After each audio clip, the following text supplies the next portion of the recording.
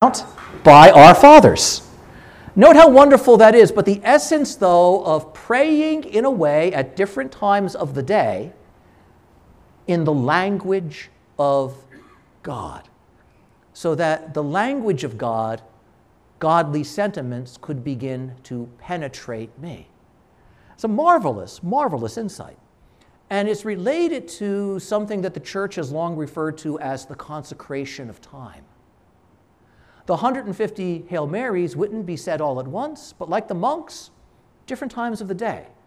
50 in the morning, 50 when we stop and break for lunch, 50 again in the evening. The rhythm of the Angelus devotion comes out of this. But note this idea then, at various times of the day, we turn to the Lord in prayer, speaking to God in the language of God. But this issue of wanting to learn the language of God is vital to really understanding the Rosary, because it's saying, I want my heart to be formed. I want my life to be formed. I don't simply want to get answers that are things that I need or desire. I want to grow into a way that is truly pleasing to the Lord. And it's in this context, something already exists that Dominic takes up his work against the Albigensian heresy in southern France, around Toulouse, and it extended out into Spain. And that's a fancy word, the Albigensians. We don't talk about them anymore. But their heresy is a very common one. It was a heresy that was known as dualism. And dualism holds to an absolute separation, an absolute opposition between the spiritual and the material. It accepts the existence of the spiritual, it accepts the existence of the material, but it separates them completely in such a way that it basically says the material has no meaning and no value. And at first glance, at first hearing, that sounds directly opposed to the spirit of modern man today, which apparently says the material has all the meaning. Not quite. Because when you make that disconnection and you say that the material, the body, has no value, you open up the door to some terrible things. First, on the level of truth, on the level of faith, if the body has no value and the body is no good, then Jesus' suffering in the body has no meaning, has no value. The cross is a sham. Direct consequence, if what happens in the body has no value, then his death was a fraud. What a remarkable thing that is. Now again, it's not like when the first person proposed this, they sat down and said, let me write the death of Jesus out of the equation, but that is the necessary consequence.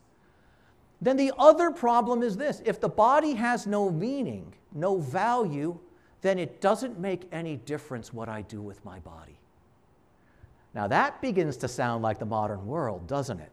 My body, my choice. You know, we live in a world that says you can change your biology.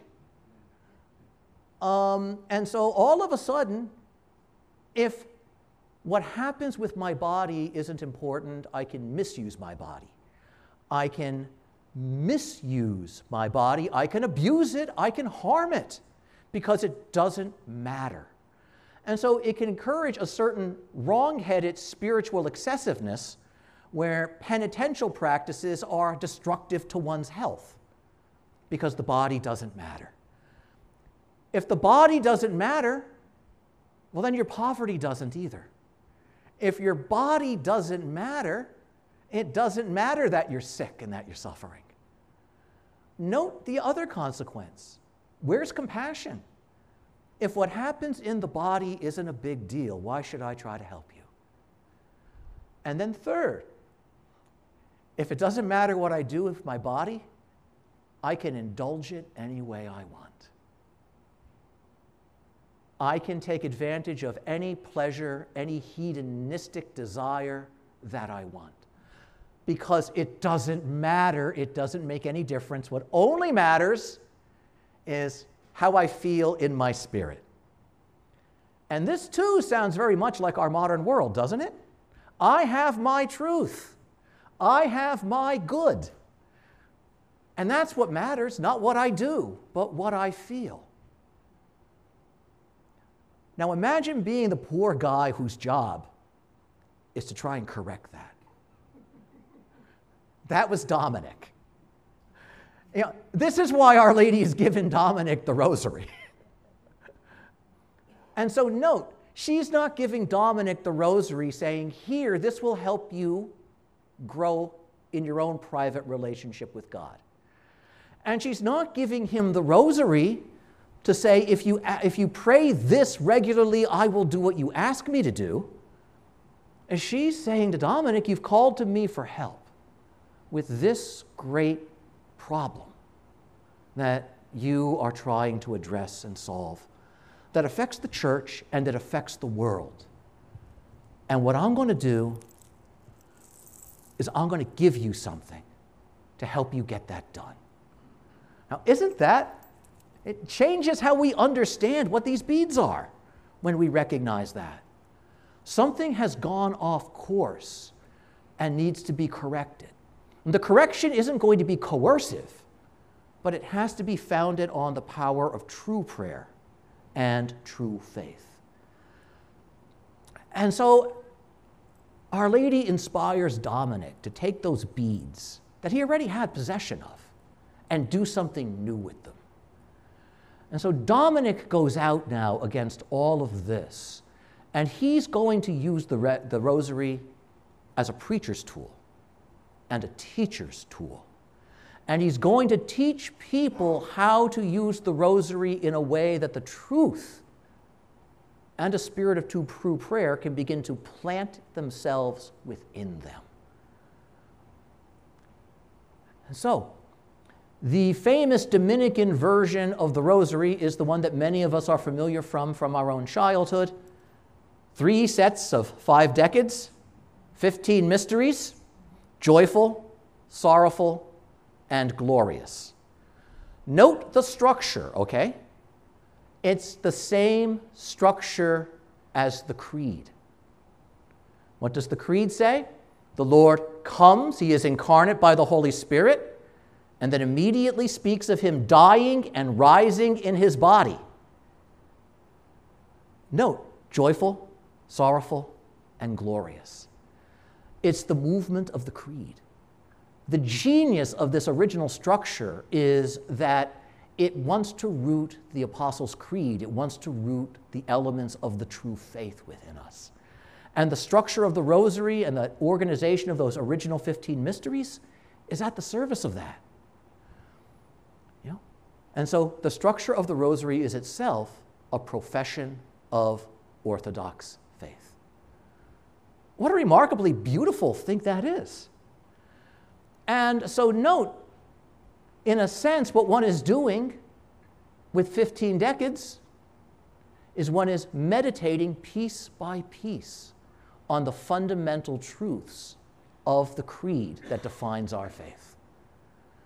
That's absolutely remarkable. But now let's look at the essence of the way Dominic casts that.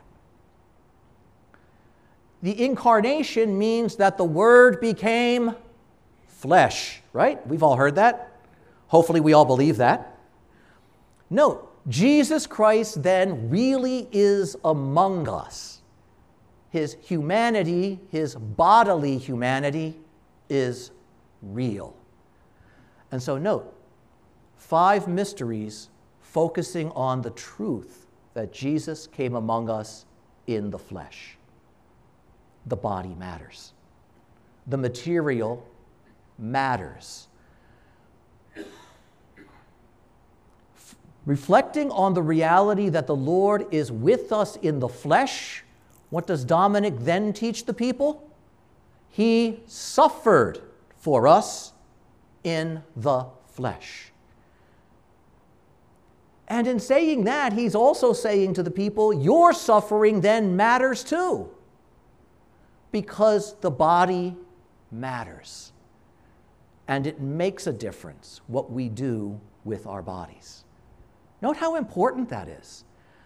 And the love that the Lord shows and expresses in his bodily suffering is real saving love, in fact. Note how powerful that is. And then, having reflected on that the Lord even dies in his body just like we do, how does Dominic begin the glorious mysteries? With the resurrection of the body, followed by the Lord ascending into heaven in his body, not without it. Note how remarkable that is. You know, there are these misguided notions that the body is merely the container of the soul. And when we die, the soul sheds its container. But that's not our faith. That is not what we believe. And so note, Jesus' full humanity rises from the grave. The full humanity of Jesus ascends into heaven and is enthroned at the right hand of the Father. And then the Holy Spirit is sent upon the church that it might be the mystical body of Christ on earth, going forth with sacraments that have a material component to them, because the body matters.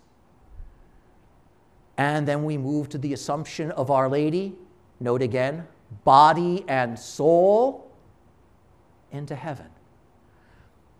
All 15 of those mysteries are statements about the truth of the incarnation, the value of the body and its union with the spiritual. Note how important that is, because the minute that begins to register, it makes a difference in terms of how people live. All of a sudden, there's a movement to say what I do with my body and what I do to my body matters. And what I do to the body of somebody else matters too. I can't be indifferent to that. All of a sudden, if how I use my body, how I live in my body, which is where my living happens, none of us lives merely in his head. None of us lives merely spiritually like the angels. Rather, our spiritual living is tied to our bodies and expresses itself in and through what we do with the body.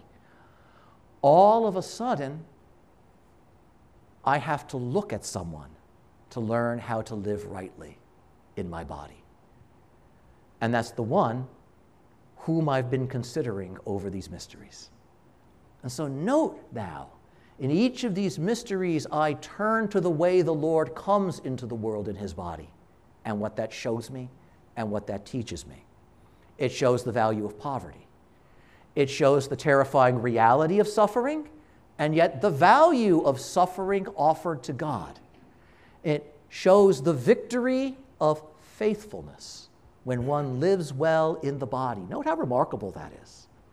And note how important that is for us in this day and age.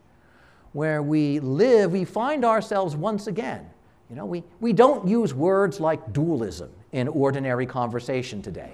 Next to nobody knows who the Albigensians were. And yet what do we see around us but a certain licentiousness? I have my truth. In other words, I don't need to learn anybody else's. So much for learning to speak in the language of God, so that I might live in a way that is pleasing to God. I can do whatever I desire with my body because it is my possession. Note, on the one hand, that's a remarkable statement about how important the body is, but it's also a statement that says no one can tell me what to do. And note how lonely that position becomes. I am alone with my body. And it makes no difference what I do. You've just told me then what you do is not important. Because I can do whatever I want and it makes no difference.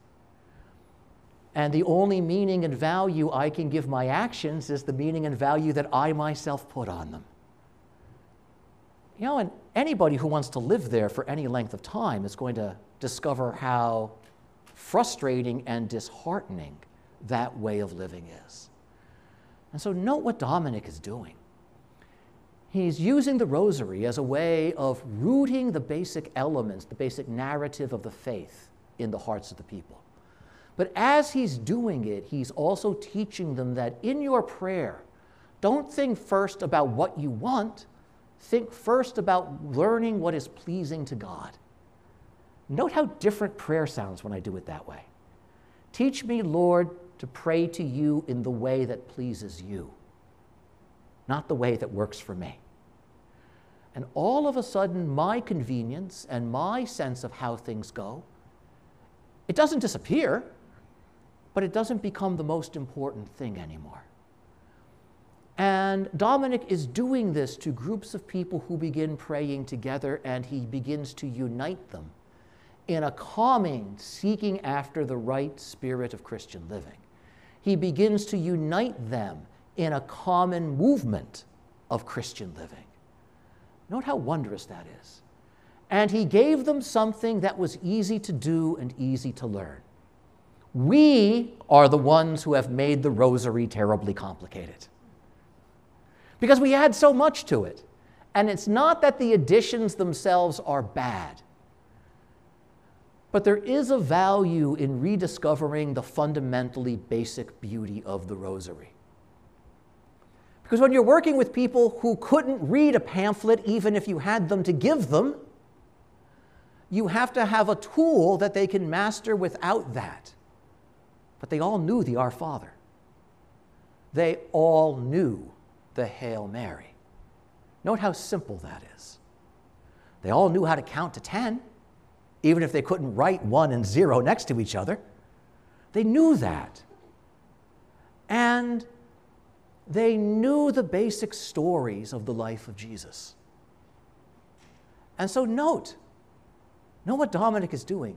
He's saying to them, you already know this. You were already given something. Let's start with the beginning. The angel Gabriel came to Mary. Note how wondrous that is. Hail, full of grace. And he reminded them, when you say the Hail Mary, you're repeating the angel's words. You're repeating the angel's message. Note how marvelous that is. You know the story of how Jesus died for us. Pause with it. Think about it. One piece at a time. And how good that is.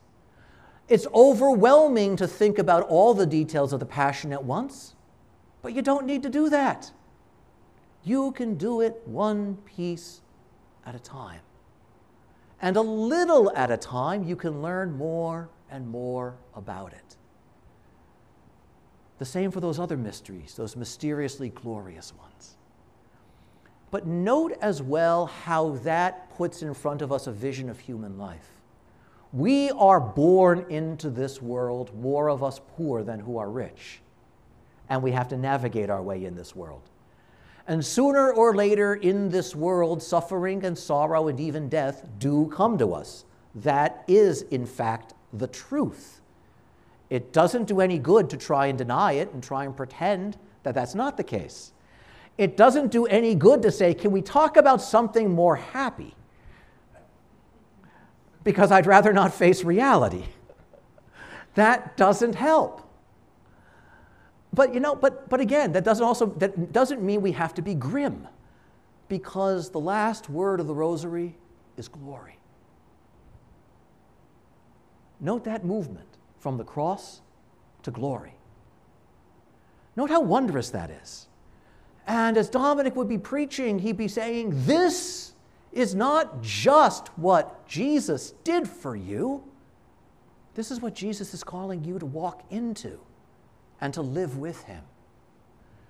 He took on flesh to share your humanity and your life. Because the ancient dictum of the church is, what has not been assumed has not been saved.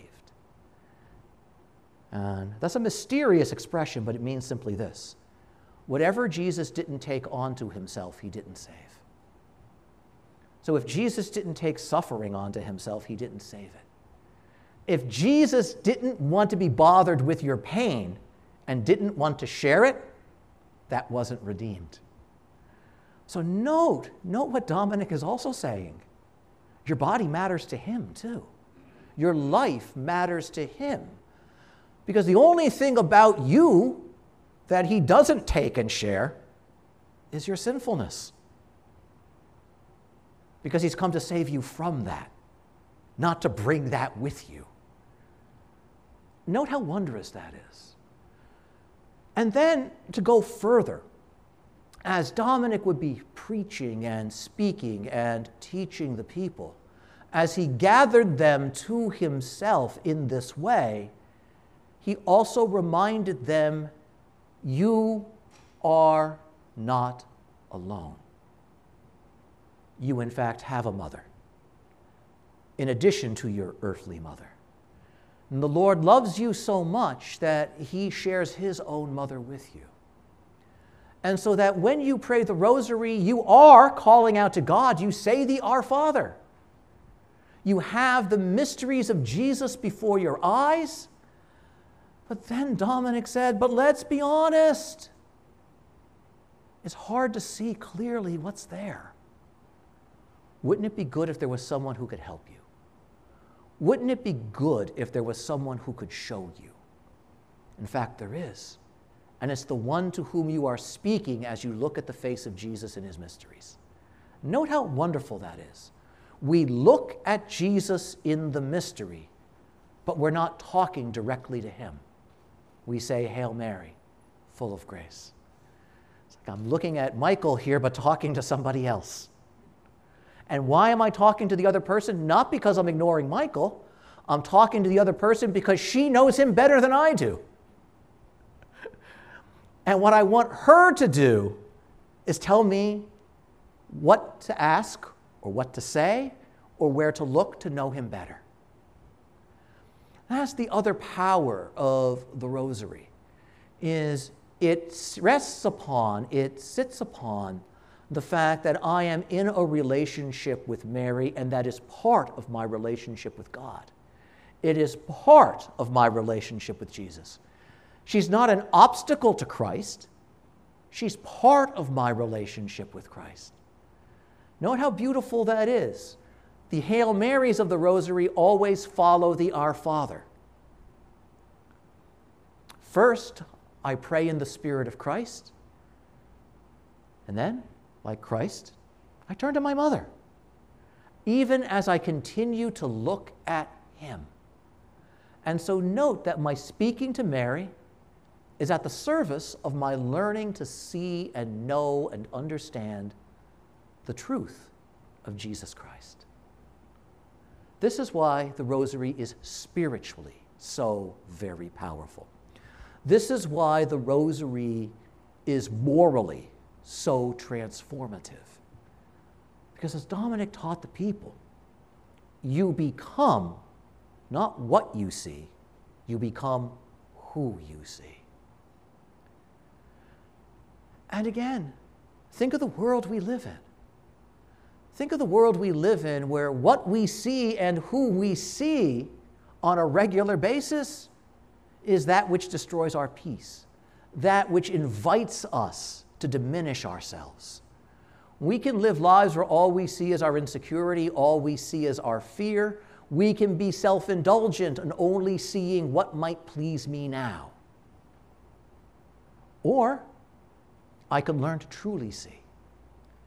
And this is where, as St. Louis de Montfort so wonderfully taught, we come to know this beautiful element of Our Lady, that when she is with us, when she is present, she causes the face of her Son to shine forth more brightly and more clearly. It's not that he's not there. It's that our eyes are so easily clouded over, we miss him. It's that we have these sinful cataracts in our spiritual eyes that prevent us from fully opening them to his goodness. We need the help of one who can remove those a little at a time from our eyes, that we might see and appreciate him. One of the classic examples of this is, you've all been to a museum before, right? We know how the museum works.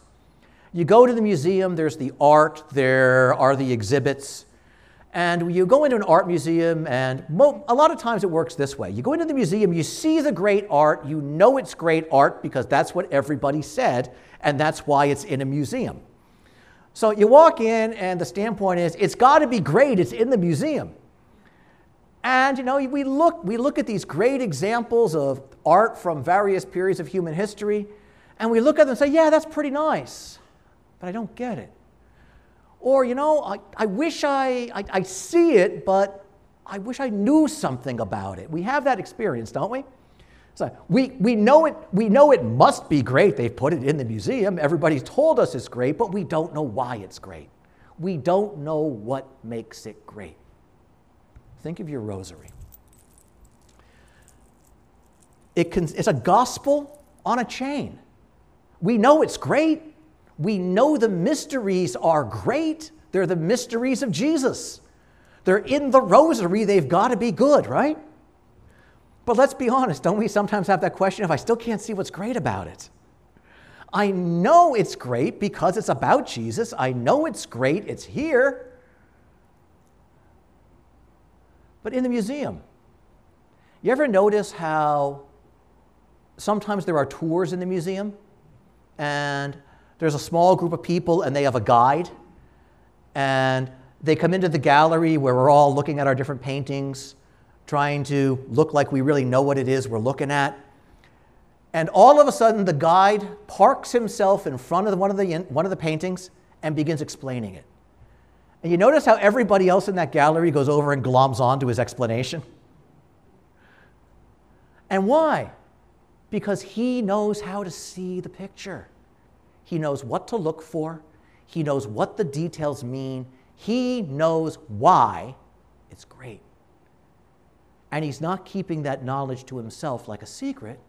He's helping us learn to see its greatness. That's what Our Lady helps us do. When we are conscious of being with her as we meditate on the mysteries. Our Lady is that one who's not just convinced that they're great, she knows the greatness of the mysteries of her Son, because she treasures each and every one of them in her heart. And so from that treasury where she considers all things, note, she begins to instruct us out of the treasury of her consideration of the greatness of her Son, of her appreciation of the greatness of her Son. And that allows me, a little at a time, to begin looking into these mysteries with her, reorienting my gaze, opening my eyes, so that I see details that I miss. I see elements of them I didn't understand before. And in understanding them, I can treasure them too. Because that's the other element. The real fruit, in no small measure, of praying the rosary regularly is a double fruit. It's the fruit of coming to know Jesus Christ so well that I can become more like him. I become who I see. But for that to be true, I have to see him. I have to rightly see him. But it also means that my heart itself becomes something of a storeroom, something of a treasury, just like Our Lady's. And what do we hear in Scripture? She treasured all these things in her heart. Dominic's goal, in no small measure, as Our Lady taught him, was that she wants to share that characteristic of her heart with the Christian faithful. That we hold all of these things as treasures in our heart, where with regularity we can reflect upon them, like she did. Not as perfectly, not as clearly, not as purely, not as constantly, but like her in a very real way. What a wonderful gift that is. What an absolutely wonderful gift that is. And it's in this context that we now begin to speak of the Rosary in terms of those other kinds of victories over those powers that oppress us, over those forces that threaten us, over realities in the world that are hostile and overwhelming, over realities in ourselves and in our lives that are just difficult. But note how different a prayer that calls to heaven for help is when it rises from a heart that has begun to treasure the greatness of Christ than from a heart that still doesn't know him. And again, it's not to say that that other prayer is bad, but it is different. It is different. And when we look at great examples of the power of the Rosary in history, it wasn't just that it was the beads that desperate people grabbed. It was the prayer that had been forming the prayerfulness, the faithfulness, the hearts of the faithful, and from those hearts it rose. Were all the hearts equally formed? No. Were all hearts equally good? No. But when the Rosary is said together, there's a tremendous additive power about it, where stronger hearts carry upward the prayers of weaker hearts, where weaker hearts in their own ways help to sustain the strong so that they don't exhaust themselves so much. It's a marvelous, marvelous treasure and a marvelous gift. The Rosary is powerful to change things, but it's powerful to change the world because it is first powerful to change our hearts and our spirits. That's why when St. Louis de Montfort wrote his little book on the Rosary, the common title of it is The Secret of the Rosary. That's a nice, easily understood title, isn't it? Except it's not the title he gave the book. You know, we in our modern world, we like things to be short. Well, except me, I always go long. But it's in the spirit of my founder, whose little book was given a big title. The admirable secret of the most holy Rosary, so that you can convert and be saved. That's the actual title of the book. And note all of a sudden, what I hear, the Rosary sounds different. When you hit me in the head with a title like that, it's not this nice little tool for your spiritual growth. It's not a good prayer to say as you're learning your faith. It is those things. But know what Father de Montfort says. It contains within it a secret, an admirable secret. Not a trivial secret, not an ordinary secret, but something admirable. And this secret to be valued is at the service of the conversion of my heart, so that I can be saved. When was the last time you pulled your Rosary out of your pocket and thought, I have a vehicle toward my salvation in my hand, and therefore I have a vehicle that works toward the salvation of the world? What a remarkable thing that is. But what's the key? The conversion, the transformation of my character. Because we're not saved by merely intellectual conversion. Conversion has to be the conversion of the person, intellectually, morally, spiritually. And so again, we come back to Dominic. The body matters. In other words, my complete life and your complete life matter. And they matter to an infinite degree, because what I do in this life that I have in my body in time determines my salvation. That's the other thing that gets lost when you say the body doesn't matter. And so note, Note what that says about the intrinsic value of my everyday choices, the intrinsic value of my everyday living, let alone the great and infinite value of what I do across the length and the breadth of my life. And the essence is it matters. And when Dominic tells people it matters what you do, what he's really saying to them is, you matter. You matter in an infinite way. And what you do matters. And how you live matters.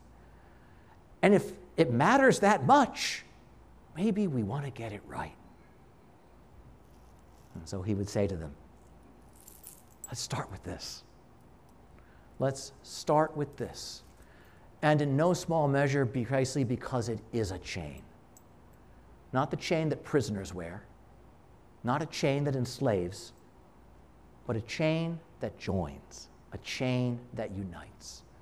And this chain of Hail Marys and this chain of mysteries is at the service of uniting our lives more intimately, more tightly, more securely to the heart of Jesus Christ in his church. What a great gift that is. In the name of the Father, and of the Son, and of the Holy Spirit.